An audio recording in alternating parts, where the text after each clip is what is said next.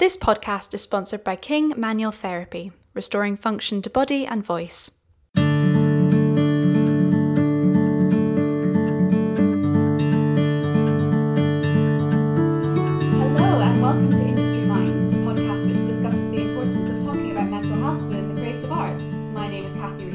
Scarlett Maltman. And today we are joined by Xena Gusthart. Uh-huh. Did I say your name right? You said it perfectly. Absolutely perfectly. Even though you just told me, I was like, we had a little rehearsal, but we got Gold there. Star. So Xena is a choreographer and presenter who was the resident and associate choreographer on Bat Out of Hell. She was the choreographer and movement director of the Renault Clio television advert broadcast, which is cool. And she's previously been in The Bodyguard in Cologne, Germany as a performer.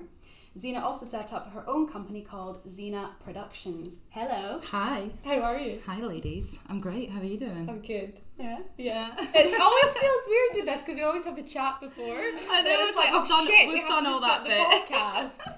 So, Xena, we always start with the word association game. Right. So the first thing that comes into your head as quickly as you possibly can. Are you right, ready? Okay. Do you like games? I'll make sure it's not rude. No. we put one of those little things like explicit. Yeah, so you can swear. Right, you can okay. do Fab. Because we swear. Yeah. Oh, I'm amazing. awful. Okay, so dancing, On ice. meatloaf, Bat Out of Hell fashion, is great. ballroom, Come dancing. bubble bath. Never have them. Oh, I know. I'm not a bath person. Oh, fair. Are you a shower girl? I love a Obviously, shower. what- I mean, how other way would you do wash? myself. You never know. Happiness, Is great. family, Everything. day off, Never. wine. Always. Yes. That was really speedy, actually. That was Goodness, really I fun. felt a bit stressed. So Xena, it is lovely to have a fellow Scot on the podcast again. We always love it. Can you tell us how you got involved with the arts? Just talk to us about your journey up until this point. Right, so I started quite late actually. I didn't start dancing until I was about 13, 14, which is quite late for a girl. Actually, I might have been about 14, 15. And sort of took to it like a duck to water, loved it. Like I just loved being really physical and actually I grew up with a disabled brother, so I never really was kind of like allowed to be like really physical and jump around and things, but I always wanted to. So then when I went to dance class, I was suddenly like getting praised and I was quite good at it, and suddenly someone was like, yeah, keep doing this. So that's kind of how I fell in love with movement and dancing and sort of been like praised for being good at something physical. And then I went to Dance for All, which is in Edinburgh, for 2 years. Did a couple of years there just to get my dancing, my technique up and sort of like performance skills. Then I went to LIPA for 3 years and met Paul McCartney and did all that jazz there. It was great. But when I was there, musical theatre at LIPA? well, at that time, back in the day, they didn't even have a musical theatre course. Really? No, it was all contemporary and it was all choreography. So we got there and it was all sort of contact improv, and then it was like Alexander technique and teaching you how to, basically tools on how to choreograph. And at the time I was getting all, me just saying not having a bath, I was getting all antsy and stuff, so I can't sit still long enough. So I would go outside and after class, and I would go find other classes to do, and that's when I started breakdancing. So I just sort of really had always been interested in the more like modern street dance stuff, and then found breakdance and fell in love with that. So I would do like 8 till 8, do your ballet, your tap, and my jazz and singing. And then after all that training, I'd then go and bash myself off the concrete floor with some sweaty boys for like another couple of hours. And I did that like almost every single night. And that sort of developed into this love for hip hop and the culture and the music and the dance. And then I started to merge that because we started to get some choreographics, tests and things like they wanted us to make choreography and do some performances with our choreography. So I started to blend what I was learning at LIPA, like my jazz and my technique, with the breakdance and stuff that I had, and started to make what then became known as hip hop theatre. So sort of along the way I was making lots of shows and always choreographing something, and really fell in love with that. Then I graduated and sort of really kept on choreographing all the way, like throughout the whole last 12 years I've always been choreographing something, and made my company Xena Productions and that was like a hip hop theatre show for kids. But at the same time then I'd be auditioning and I'd go to castings and do like Dance for Rita Ora and then Kylie Minogue, and then I would do like travel to China, and then so I was still performing, and people were kind of always saying to me, oh, you're a bit too young to be a choreographer, and I'm not too, it's good, can you do this? But they always wanted to sort of, they said you could have to be one or the other, and I was like, can't I just do both? Can't I just choreograph and be a performer? And so I sort of always struggled with that, actually, to be, I always wanted to create, but I kind of knew there was a shelf life on being specifically a dancer. So sort of started to push that a bit more for a few years, and then going back to what I really love, which is being on the other side, actually, and being in charge. It's like I'm much happier like being at the front of the studio, sort of delivering what we need to do, rather than I was always felt so stressed as a performer and like worried that I wasn't getting it right, or am I not doing it quite as good as somebody else, or am I getting what does the choreographer really want, and what do they really think? I was, like, all this internal turmoil was going on whilst I was being a performer. So then when I started to become more on the front side of things, I really just felt much more comfortable, and always had done along the way. I'd always felt more comfortable in that position, but didn't listen to my gut as much because I was listening to what people were saying. Oh, you're a bit too young and you need to do your performing first. And so that's kind of how I've always done it along the way, and just decided that it, I really listened to how that was making me feel, how different I felt, like the stress and the sort of anxiety I was going through as a performer, is a different kind of anxiety that I have when I'm leading a room or a rehearsal or whatever that is. So wow, that's amazing. Yeah, you touched on something about the why can't you do both. We'll come to that later because we'll talk about your presenting as well. Was there ever a discussion on mental health throughout your training at LIPA? Ooh. What was the kind of approach to mental health at that point? It's interesting you say that. There was never an open discussion, but my sort of jazz teacher took me aside and she says, do you suffer from anxiety or depression? And at the time I didn't really know that I did or didn't. I just thought that everybody thought like that, or that I thought it was just normal, that it was just a normal thought process that everybody goes through. And I thought it was quite odd that she asked me that. She sort of just took me aside, and I kind of thought, oh, why have you asked that? She says, just because I can see how capable you are, and you're like so employable, and you can do all these different things, and like you're at the top of the class, but I can see that you're really struggling with your own confidence, and that my confidence was just absolutely zero. And I couldn't really answer her. I couldn't really say yes I do, because I hadn't really been through that process of maybe talking about it with someone, or really even being self-aware enough to know maybe that's something I need to think about or look at, or sort of build up my own self-esteem a bit. But it was super low. Like, my self-esteem was so low that I used to like get freaked out when I had to do stuff it was just in 2s or 3s, and he says, you really, I think she was a bit concerned because when it comes to auditions you always have to do things in 1s or 2s or 3s, it's just like she wanted to kind of find out if she could maybe help that in a way, but there was never like anywhere to go and someone to talk to. It was just like just get on with it. I think that whole hardcore performing arts training is quite like you suffer, you get it done, and always with a smile sort of thing. So there was never really anybody to specifically talk about it with anything like that at LIPA. It wasn't offered, but one specific teacher maybe recognised something or saw something that I might have been suffering from, that maybe more so than other people, but I'm sure it was really rife really within the whole institution, to be honest, as we know, like a lot of performing artists suffer from that. So it probably would have helped if there was someone. Absolutely. And how did you approach that after the teacher did kind of maybe recognise that, and did you get any help, or did you not straight away? And it was something that it got me even more worried, because I thought, oh no, like I thought it was just all in my head, and then I thought, if someone else is picking up on this, it that's the last thing that I wanted, anyone to know that there might be something wrong, or for me to like realise that, oh, I need to do a bit of work on that. but there was a sort of general counsellor person that was available at LIPA, but nobody. I sort of saw a tiny little card thing on a notice pinboard somewhere, and I was like, oh, maybe I should go to that.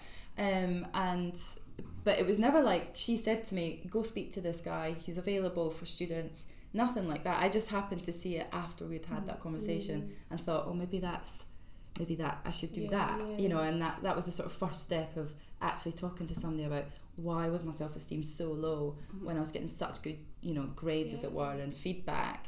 So it was kind of the start of getting to grips with how to develop your self-esteem, really. And for sure. Absolutely, So as we spoke about before we started recording, you're from Edinburgh / near Edinburgh. Moving to London is a really big thing for anyone. It's a huge city, but it's particularly quite difficult when you can't just go home for tea. I'm always quite jealous of my friends whose families live like in the outskirts of London. They can go home for the weekend and spend quite a lot of time there. How did you find your journey south of the border? Well, when I first moved to Liverpool, it was hilarious because one, nobody understood me, and two, people were really scared of me because I was like talking so, like, I'm from the East Coast, so I came down with this like real sort of hardcore Scottish warrior energy, and people were just like, oh my goodness, who is this? And they thought I was like really aggressive, and there were people who were a little bit like, I'd be talking to them, I'd be like, all right, you know, and they'd be kind of backing away, like as if I was kind of shouting at them. So that was really interesting. I'd never really spent much time outside of Scotland really before then, and had no idea that like this would even be a thing, like the way I spoke or how I spoke, and that really bothered me because I thought, oh, like, you know, and people thought I was from some faraway weird land. I was like, I'm only from Liverpool, I'm only like 3 hours up the road or whatever, it's not that far. So yeah, it was quite a shock to my system when I first moved to Liverpool. And also, have you heard Liverpudlians? I was like, this, you know, what's it, black kettle black and all that, hot kettle black. I do like the Scouse accent though. Oh, I love it actually, but not so, you know, to sort of say to someone that's Scottish and be like, whoa, you're being a bit aggressive, or it's like you're like, really? Yeah, Scouse is. I love a Scouse accent, but it's got that same idea of like, you know, if you're really excited and happy, you sound like you're kind of shouting at someone. So that was quite a big learning curve, I think, and being away. Obviously at uni, most people move away and have that first experience away from home, and then moving to London. Oh gosh, I was in this house that had nine rooms. It was in Zone 1 at Elephant and Castle before all the new stuff's happened down there. We had rats, nothing really worked. It was like riddled with damp, and I just thought, well, you know, I was like, great, I'm in London, and I just felt fab, you know, just like got my place, and that quickly wore off, that novelty of living in Zone 1 and with damp and all that jazz. So I swiftly moved out of there. But yeah, it was like, I found the differences in culture actually was like quite a big shock, and more than I ever thought it would be. And like over the years I've just learned to like go, you know, make fun of it and have fun with that, but that was, you know, that difference in just how, even down to how you speak, the things I had to learn over the years to sort of soften how I speak, maybe slow down a bit or use less slang words. So that was kind of like just living, and then obviously finding work and, you know, going into that whole game of the hustle and finding all your agents and getting involved in the right circles and going to the right classes, and it was it was a lot to take in, you know. It's a lot to do, but it's I mean, at the time I was just so eager to be here that it sort of was, I was happy to do it. Do you want to chat about the article? It might be a good place to melt into about the working class and how it's so in the Metro there was this article that I read the other day, and it was all about performers and the crazy instability of the industry and what that does to us as people and as human beings. And it was sort of like, obviously it talked a lot on like the crazy rituals that each person has before a show, like down to, you know, at like doing it. She talked about doing a nervous poo before you go on stage. Oh my god, literally. Personally, I call it. I've got to do a nervous jobby. I'm like, I've got to go. Got to do a nervous jobby. Got the runs every time. Like, it's awful. Why is that? It's like this adrenaline. sort of adrenaline. Yeah. It's like knowing you're going to be judged by a couple of thousand people or whatever. You know, it's like it's not normal situations to put yourself in. So, you know, it's this really interesting article about what we go through and how you like run up so much debt that would make the most normal person run back to their careers advisor and say, yes, I'll take the normal route, thanks very much, instead of this crazy life. Yeah. But we keep going. And it was also just talking about working class people that go into the industry and how they're kind of really underrepresented, and that has such a knock-on effect to people's stability and their like ability to work in such a city like London or say New York or wherever. And it really does affect them. One, it can affect them, like we talked about, going down to the audition, like if they've got to pay to go into the audition, travel to the audition, accommodation whilst they do the audition if they're not from London. So all of that's cost that even before they even start in the industry, that someone who's, you know, really not financially capable can't go to it and might miss out on this crazy career that they've, or this passion that they want to fulfill. And then obviously after you've, you know, let's say you do get through and you do your audition and you study, and it's all about afterwards, you know, it's such a, we have projects, there's a break and a project and a break. It's that in between part where a lot of people, some people have financial stability or financial input out from outside, and some people don't. So if you're from a working class background, you know, and you don't have that support coming outside whilst you're in your dry patch, it's you have to leave the city or you have to work in a bar, and it's like this knock-on effect of what you're not actually able to do because you're having to finance yourself. And personally, I come from a working class background, and they just could never, like, along the last 10-15 years, I've been very lucky to not have to really go back to an office job or a bar job, but I've had to hustle my way through lots of different patches in my career where, you know, I need to do like something that's in the creative industry, but maybe not a bar job or a office job, which is also there's nothing wrong with doing that. There's also a stigma against that as well. But I mean, what's wrong with pursuing something that's not really your first love to pursue your first love, you know? Yeah. Just so you can get that in between stage. But it is quite a real, I think working class artists and people that are working in the creative industry are really underrepresented by, you know, by people that have either made it and they're, you know, they're up there high flying with their leading roles and all that, and finances are not a problem for them, but people that are really trying to establish themselves, get a name for themselves, put in that work, put in the years, that runs up a lot of debt for people, and gets them into all sorts of situations. And so I think there's something to really be said about coming from a working class background. It's not just about, you know, because we talked about the fees for universities and colleges, they are capped if your family don't earn as much. But what happens when you leave and you're on your own? Exactly. That's the tough bit. The toughest bit, actually. And it's like surviving your way through that if you've not got that, you know, some financial support outside of your own you know, your own ability. Yeah, absolutely. There was something that came to mind. I mentioned to Cathy, one of my friends, I won't mention her name, but she's, you know, one of the most hard-working people that I've ever met. She's spent literally thousands of pounds on classes, gymnastics, like all this stuff to benefit her. You know, she's moved over here from a different country, had to get a certain amount of money to get a visa and all this, and she's literally like, I've done all this and I'm not getting in any doors at all. And it's that as well of, you know, you work your arse off, you're like 10 grand in debt from doing classes, because they are expensive in London, doing all this stuff to benefit your career and get those skills on the CV, and then it's you hit that wall, and it's like, well, you know, she is thinking about going back to university and studying something else, and it's like no, because you are amazing. It's okay, well, do you push through and maybe get yourself into more financial struggle, or do you just, like, when is the right time to go, actually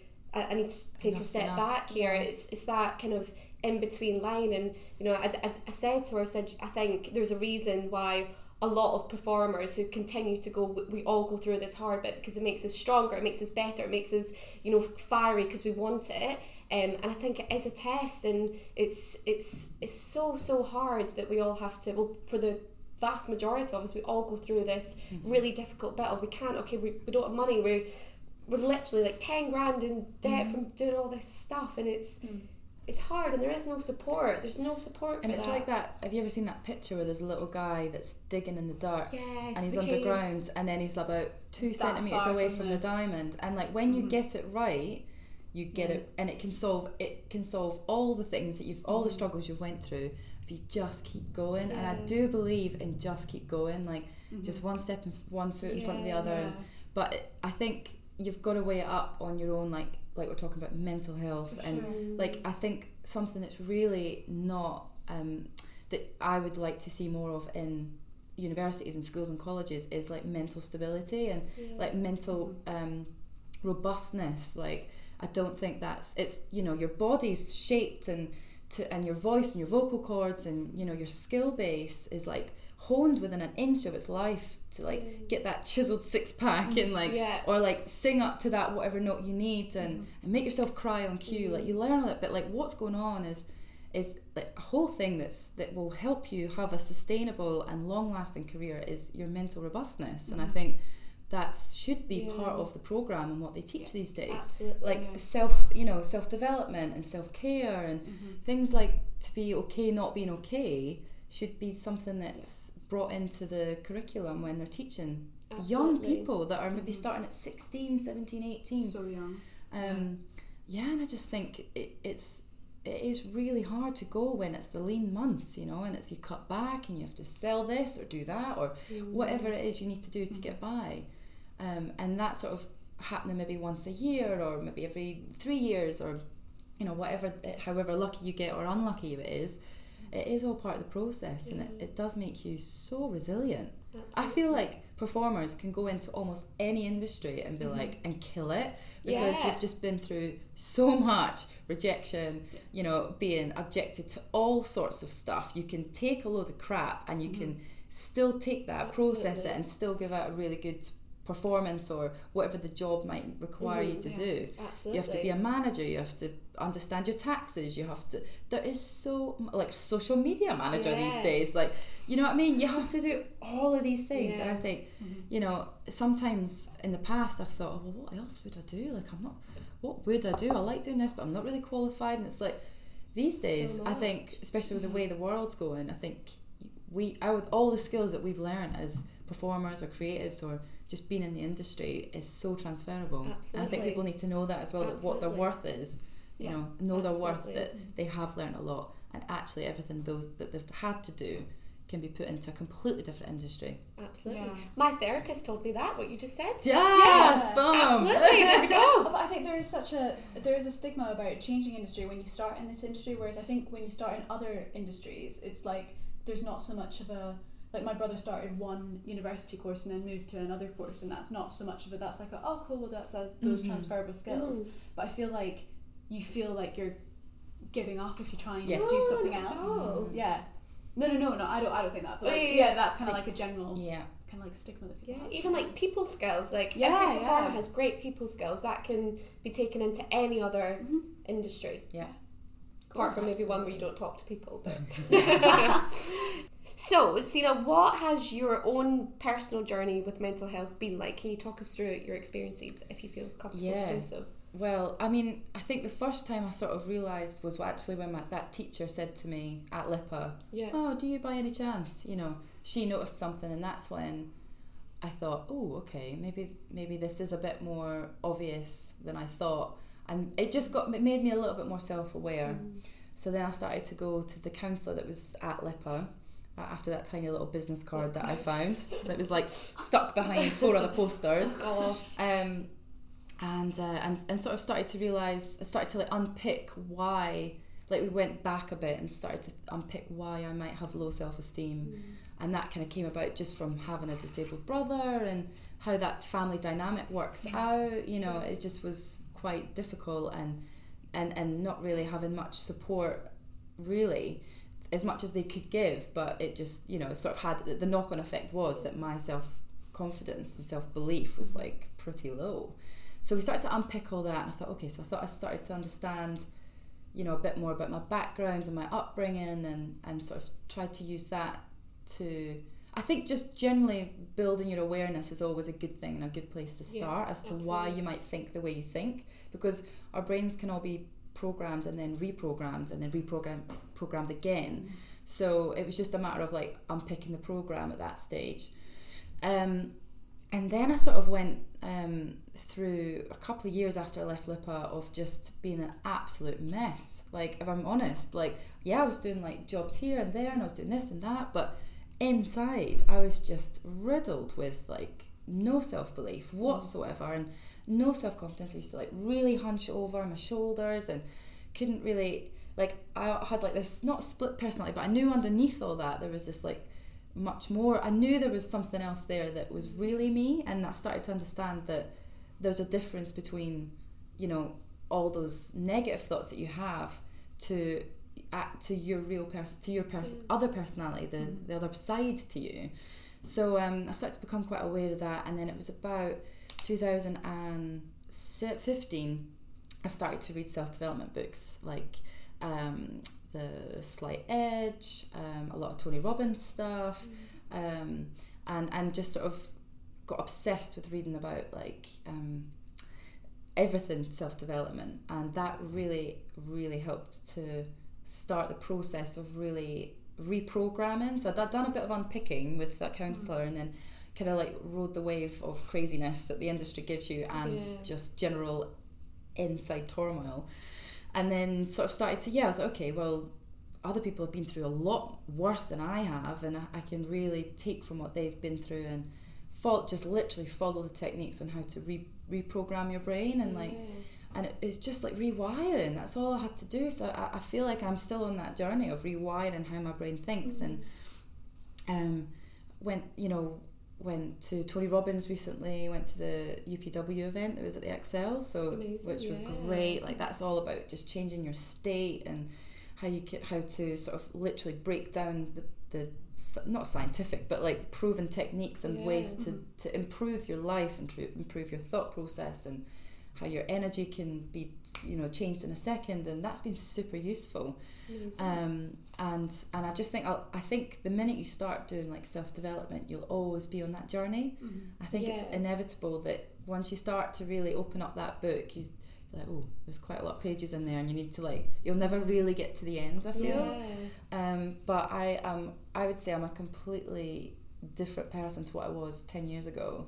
So I'm 33 now. When I was 23, I moved to London. I was just, I think if I was in a normal, let's say, inverted quotes, normal job, it might not have come to a head as much. But I think coupled with the job that we do, and the auditions and the rejection, that I couldn't handle it. It used to tear me up, the rejection, and what people would say, what people might be thinking, and I would, like, a constant worrier. And people used to be a warrior, not a worrier, and now I always want to be the warrior and not the worrier, but I definitely think it's a work in progress. And I've got two different coaches, so I started to go down the life coach route. So I had a sort of one that works with business and sort of marketing, and just like, I say branding, but she really helped me just open up my mind to think big, do not put limiting beliefs on yourself. And Tony Robbins says, so your belief systems, like whatever your values are, like belief systems are just BS, they're just bullshit, because you've just put this limiting belief system, you've like programmed this bullshit basically, which is your belief system in your brain, and it's just about like shaking that up and reprogramming it for something elevated, higher, better, and more in line with actually your true self. And so I really feel that's the path I'm on with, working with a coach. And I've got another coach who's a little bit more spiritual, a bit more holistic, and so I get two totally different sort of, they're saying the same things, but in different ways. Yeah. And sometimes she's the holistic, sort of more spiritual one. She's absolutely amazing, and I wouldn't be doing what I'm doing right now if it wasn't for those two coaches giving me those two different angles on things. Amazing. And just really helping me to build my self-belief, really. And I think self-belief is absolutely everything in life. I think it doesn't matter what job you do, and I think in our job it's just battered down so much from day dot. And it's just about having that mental robustness and resilience and actually understanding that it's really simple. It's a really simple process to reprogram your brain, but you just have to kind of be open to do research and like follow it through. And I think it's as really as it can be. It might sound a bit, I don't know, as simple as that, but there is proven techniques to like simply change your state. Like if you're in a bit of a, nowadays what I do is in the morning I put music on straight away. I've got this playlist from the Tony Robbins event that I just put on straight away because it's all, the BPM of it is like super up there. It's high intensity, it's up, the lyrics and everything. And my state, my mood is changed, so my whole day's changed. Like it's real simple things that you can do. And I think these sort of techniques and really simple things should be implemented from the beginning. Absolutely. So that you can actually take the rejection, take that director telling you this, that and whatever, and say cool, and just let it wash off, water off a duck's back, as it were. And and you as an entity, as a thing in the middle of all that is just like a pillar of like just boom, just you are there, you're still, you know what I mean, you can take whatever, you can take the wind, the rain, do you know what I mean, you can just stay really strong and certain in what you're doing. And that is taking me about 12 years to get to, and I still have days where I waver, definitely, but I would be really passionate about helping to instill that into people that are starting out. That's incredible. Everything you just said. You mentioned your two coaches. Is that in person? Is that in London, or is that through like Skype or whatever? How does that work? There was a good 3 years there when I was just travelling for work so much. So I was like in China, I was in America, I was in Germany, I was in London. So I ended up and it was fab. But also with that comes like, where am I? What time zone is it? I don't know what I'm doing. Who am I? What, where's my pants, sort of thing. Like, you're like, simple things become really difficult. But then what happens is I just end up speaking to them on the phone.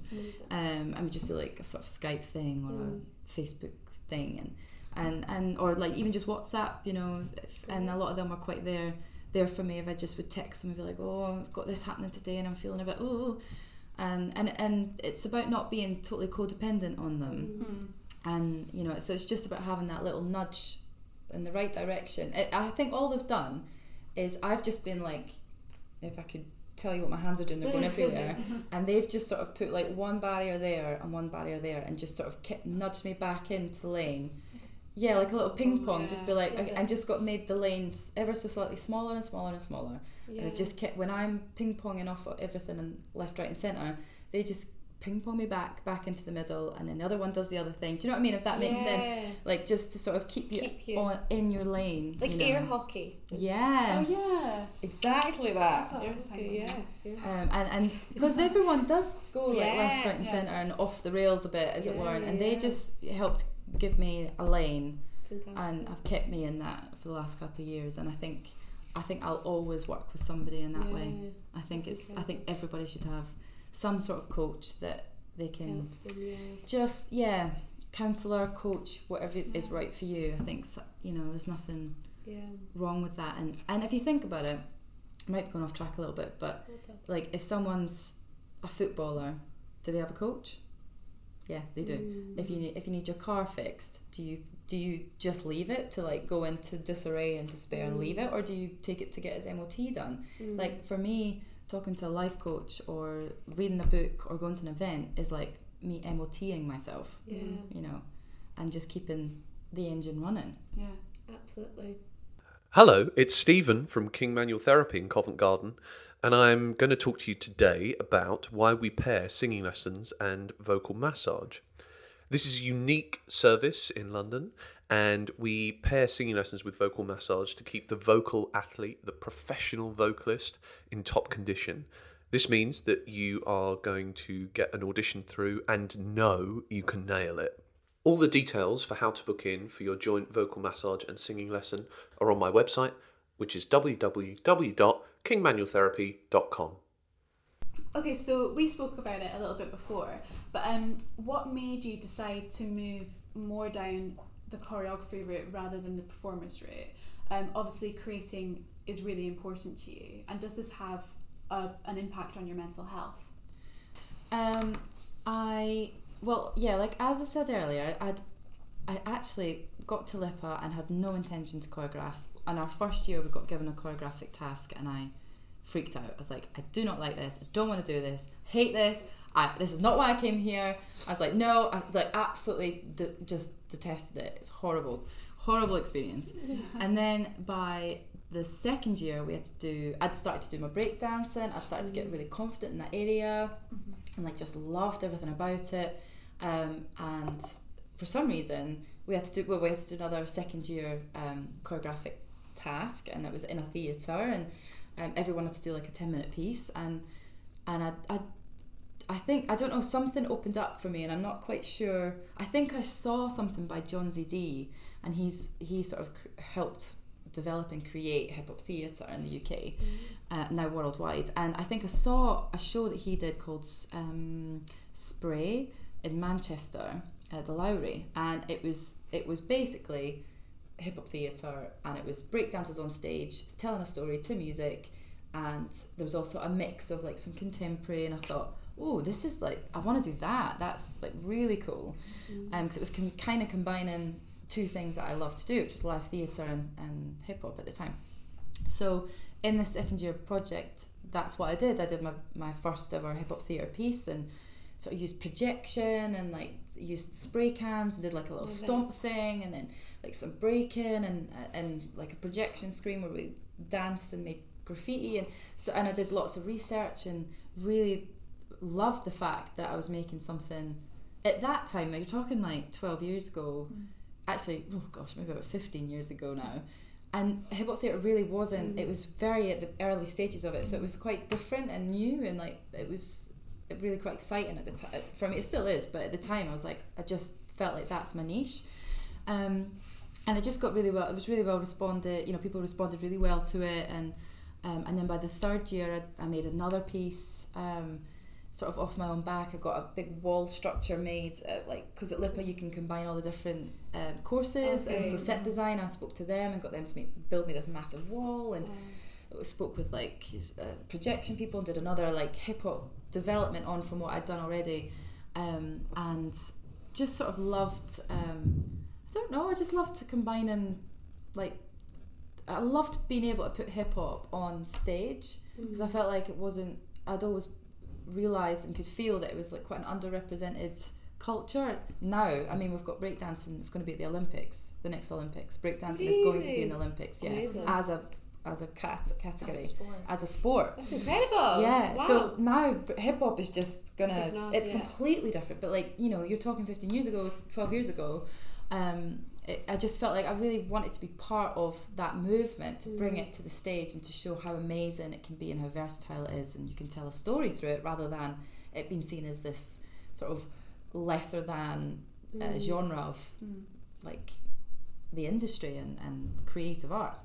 So yes, I just really enjoyed putting that on stage, and then I think, as I said earlier, I just sort of found that I was, as a performer, I just had a completely different head on me when I was creating things. I felt I was still had my my doubts about what I could do and couldn't do, but it was a lot less than when I was a performer, and just felt far more comfortable stepping back, and felt really comfortable to say, no, I don't like that, let's change it to this, and actually can you two go over there, and I, like, my vision was like, I have like, I can see the big picture and how it can look or should look, or how it can develop and how it can get there. And I got a real kick out of seeing something from an idea, and watch it happen, be part of making it happen, but physically watching my idea from my head get onto the dancers and then become this big picture of a show or whatever that is. And so that's kind of why I just noticed this difference of when I'm a performer. Yes, it's nice to perform, and I enjoy moving physically with people. It's all about being really physical for me, and I really enjoyed that. And being like in sync with someone and doing a duet with someone, I love all that. But actually, that was where it really, and to travel with work, that's another reason why I like to perform, because you get to travel here, there, and everywhere. But there wasn't much more than that. You know, some people, it's a real artistry to like express what they want to express physically. Actually, I just had the vision more than I had that. So and just sort of really started to go with that route more, especially the last 3 years. And just feel really comfortable, like just telling people what to do. Fair enough. And I don't really question myself as much. I do, obviously, everybody does this. When you're creating something, you've got to question yourself, but way less than when I was a performer. So I just feel a bit more confident there, and I think that's not a bad thing. So absolutely. Clearly had a positive impact on your mental health then. Yeah, definitely. I can understand that from what you're saying, like why that would as well.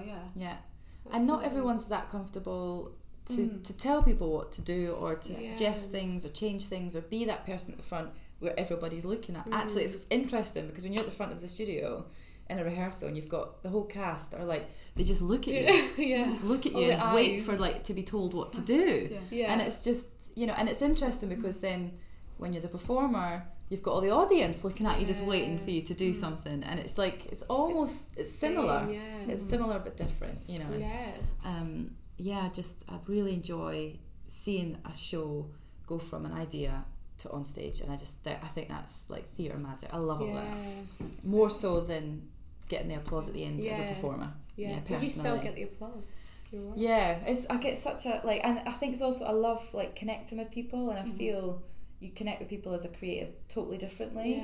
Absolutely. You know, when you really go through, it's different. You connect with people as other performers, but I think there's a real collaborative thing of talking to the sound guy, the lighting guy, the set design, the costume, the director, the SM, like whoever. I just think I like all that teamwork as well that goes into putting everything together. And I like the high pressure. It's a lot. It's obviously pressure being a performer, but I feel like it's like next level pressure to really make something happen. Because if you don't push it, the performers are, they're not. It's not their job to push it along. It's their job to do what you tell them to do. So it's just that, I like that sort of energy that everyone's getting to come together, and the disagreements and the when you're not disagreeing. It's like so amazing.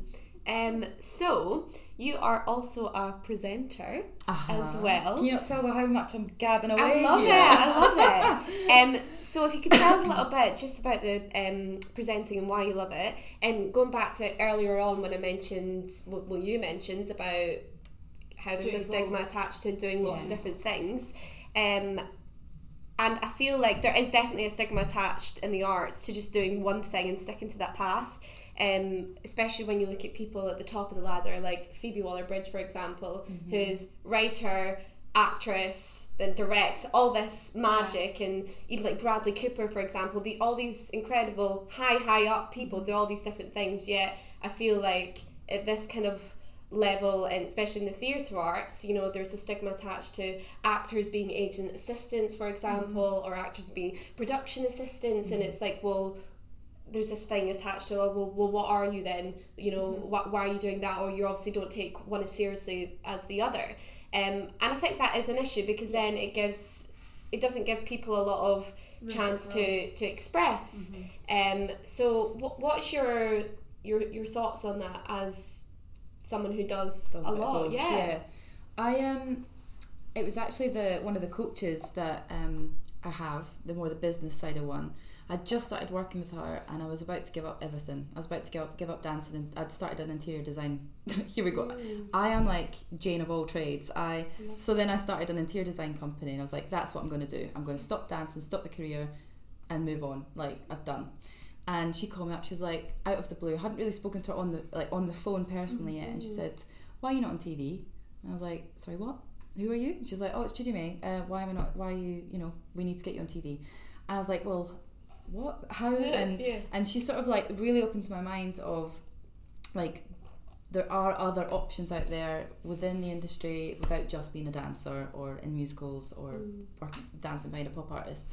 And then she's okay, just make a couple of videos, and she sent them to a few of her industry friends, and she got really good feedback. So that sort of built my confidence a little bit to be like, okay, well, maybe I'll go into this a bit more and just start chatting for a living. And so I really enjoy it because I like to chat and I like to get to know people, and I love doing interviews because I genuinely like before we started recording, I was starting to interview you guys. I'm really interested in like, oh, so how did you arrive here, and why have you done this, and what made you do that, and like how did you do that, and like I find all that stuff genuinely interesting because I love connecting with people, and so I find the presenting in that sense, that's all that is. That's not that that's all that is, but that's a big part of it is to connect with people either through the camera about a project or an issue or something that I'm passionate about, or in interviews.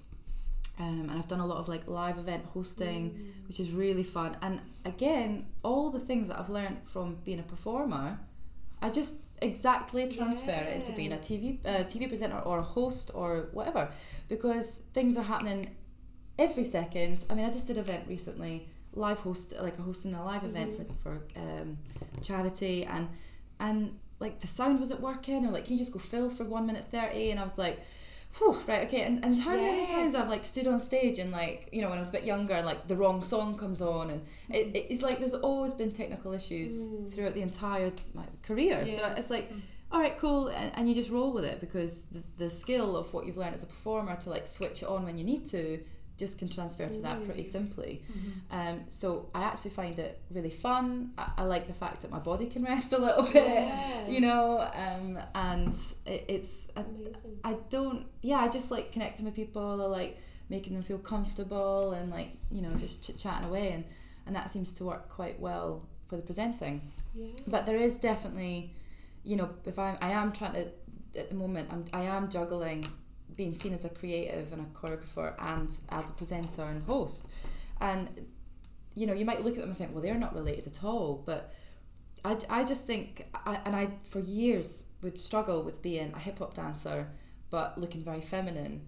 And I really struggled with that when I was younger, going into castings, and I was just so frustrated that people would put me in a box by how I looked. I was like, actually, I just want to do what the boys are doing over there, like, 'cause it's much more like my sort of thing, rather than dancing in heels or doing the salsa bit that's the female bit. I want to like be doing all the jumps and the floor stuff.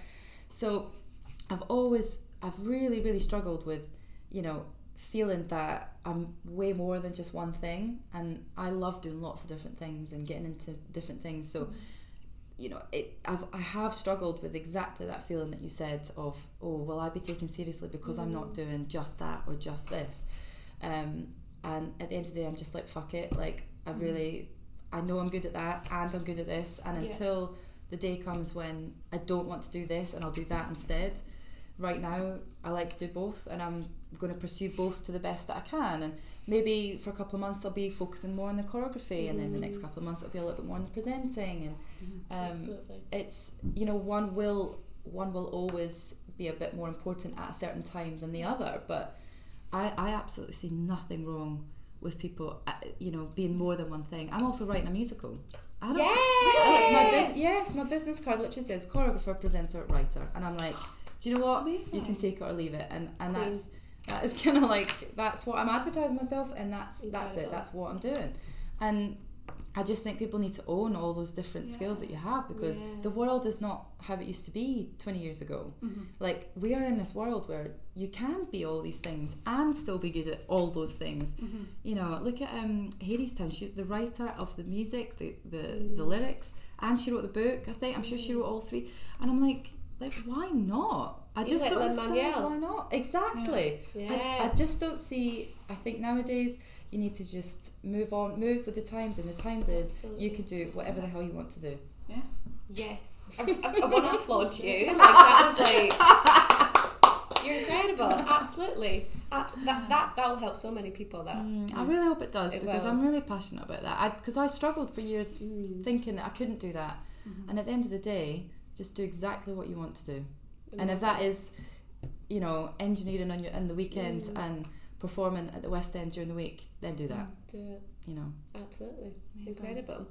So we've spoken about this with a few other creatives.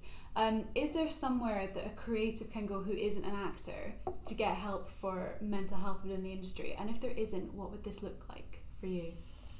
Well, I mean, I off the top of my head wouldn't know where to go myself. Although I think because it's Mental Health Awareness Week, there's been a few things on Twitter and things I've seen, and obviously you guys, that's what you're definitely pushing for. So it is starting to like bubble more, I think. You can sort of see things kicking about on the internet a bit more. I have no idea actually off the top of my head where I would go. But I'm in myself quite interested in creating like a sort of mastermind group, I'd like to call it, rather than a support group. And it's just a sort of mastermind way to get like-minded people that are going through the same things and to sort of find a solution to all of that and really come together and like build something new that is on offer for people rather than there not being anything. And sort of, you know, and I think bringing together some like-minded people is like really powerful, whatever the topic is. But I think having a space or a sort of hub where people could actually go, like central London, you know, you've got Pineapple around the corner, we're in Equity, and you know, you've got theatres left, right and centre around here, you know, just somewhere people could just meet up and be like, this is like the mastermind group that we kind of either just come in and chat, or we like sort of push each other to get like, you know, somewhere to go where you just, it's like a little bit like an AA. But you know, you do it like monthly, or how regularly? I don't know, maybe fortnightly would be quite cool, just to sort of to check in, and it's sort of free to come along if you want. Maybe there's some Prosecco, you know, or not, you know, and just to like really, because there's one thing talking about the problem, like, yes, we have to talk about the problem so people are aware of it 100%, but I'm all about like growth and moving forward. And I think, you know, we definitely need to raise awareness, and then we need to grow and like push everything to the next step, which is not allowing this for the next generation of performers to wait 12-15 years before they can get their head a bit straight. You know, and like, how do we do that? And I think bringing together people that have been through it, like we're doing, like you're doing, and really like looking at the growth of and pushing forward, and like get people motivated to like find a solution, and you know, get out what we need to talk about, and then use that as the sort of propel to get the growth for the whole industry. It needs to grow. It's time to grow now. Absolutely. You know, and I think helping the younger generation is like, I want to do that more. So I know some sort of like mastermind groups in place, like a sort of a safe space, as they call it, safe space. But with it in mind to push forward and like move, like what's the future going to be? Yeah, for sure. What more could we do as an industry to support mental health, especially for creatives and people behind the curtain? What more could we do? A lot more. We could do a lot more. I think getting them while they're young. I think we need to get in their first year of their degree and like teach them how to teach them about the self-development industry, because it's a huge booming industry right now, and it will continue. I fully believe we're going into what's called the information age, and the self-development is huge on that. And gone will be the day when people will go to get degrees and stuff like that. They're going to people who have lived it and done it, and they want to learn from them directly, and it's called the information age. And I think we need to, that's going to happen over the next 5 years, and it's already started. So we need to now use that and go right back to your people that are in year one, and start with these tools, simple tools on how to change your energy, how to, you know, how to look at your self-belief or your belief system, which is actually what we now know is bullshit, you know, and change it. Love that. And like change it, and you know, redefine it, reprogram it, so that when they leave, not only is their body and their tools and their singing is like their CV and their photos is all like banging, that they've got like this like super strong mindset to be like, I'm fucking ready to like take on this incredibly difficult industry and know exactly what it's like. And I think I think if you literally get them while they're young, and when they're going in there at 16 and they're still sort of so young, you know, so young to really be able to withstand, to have a long lasting, decades long career if that's what they want.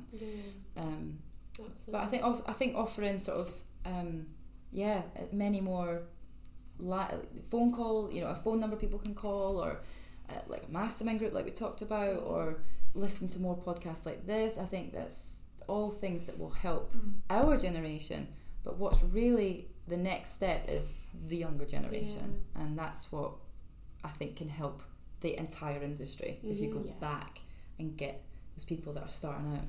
Absolutely. Last question. Could you walk into a room today and say, I'm having a bad mental health day? Oh, that is a tough question. I don't know if I'd use the words bad mental health day, but I think I'm aware enough now in myself to be okay with saying I'm just having a bit of a bad day, or I'm just having a bit of a bad moment. I think I would feel okay with saying that now if I knew that I wasn't on top form and needed to be for some reason. So yes, I say that with a slight sort of question mark, but you know, I think that takes quite a lot to say that. But I do think, you know, I think it's okay to say you're not okay. So, and I think I've learned now, I'm a bit older, hopefully a little bit wiser, that, you know, I can sort of, I think I've learned to get myself out of that state quicker.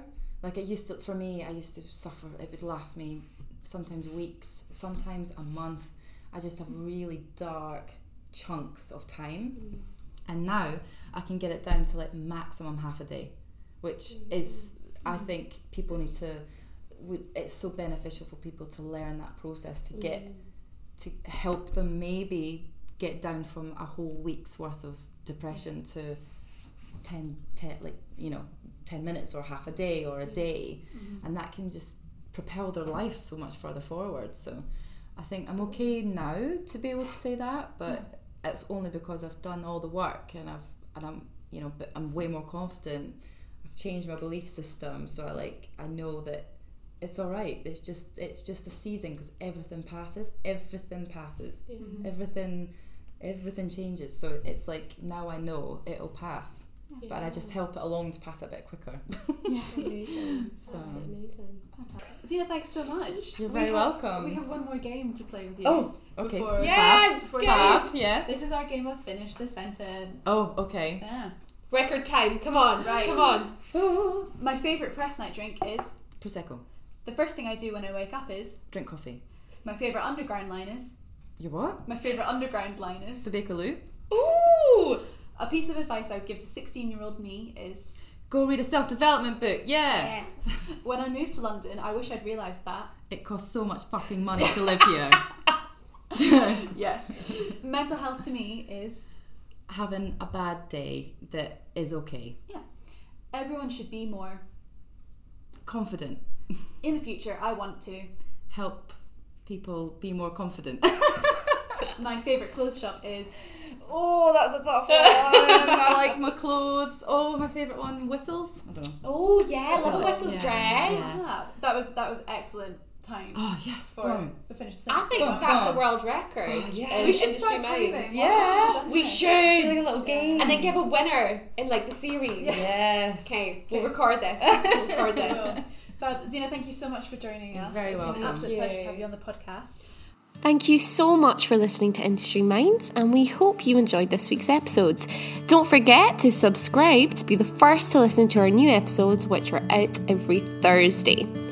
If you are interested in our counselling service, please email maryindustryminds@gmail.com or just get in touch with us. For news on future guests and events, please check out our Instagram and Twitter accounts over at Industry Minds UK. Thank you so much for listening, and we'll be back with you soon. Have a great week.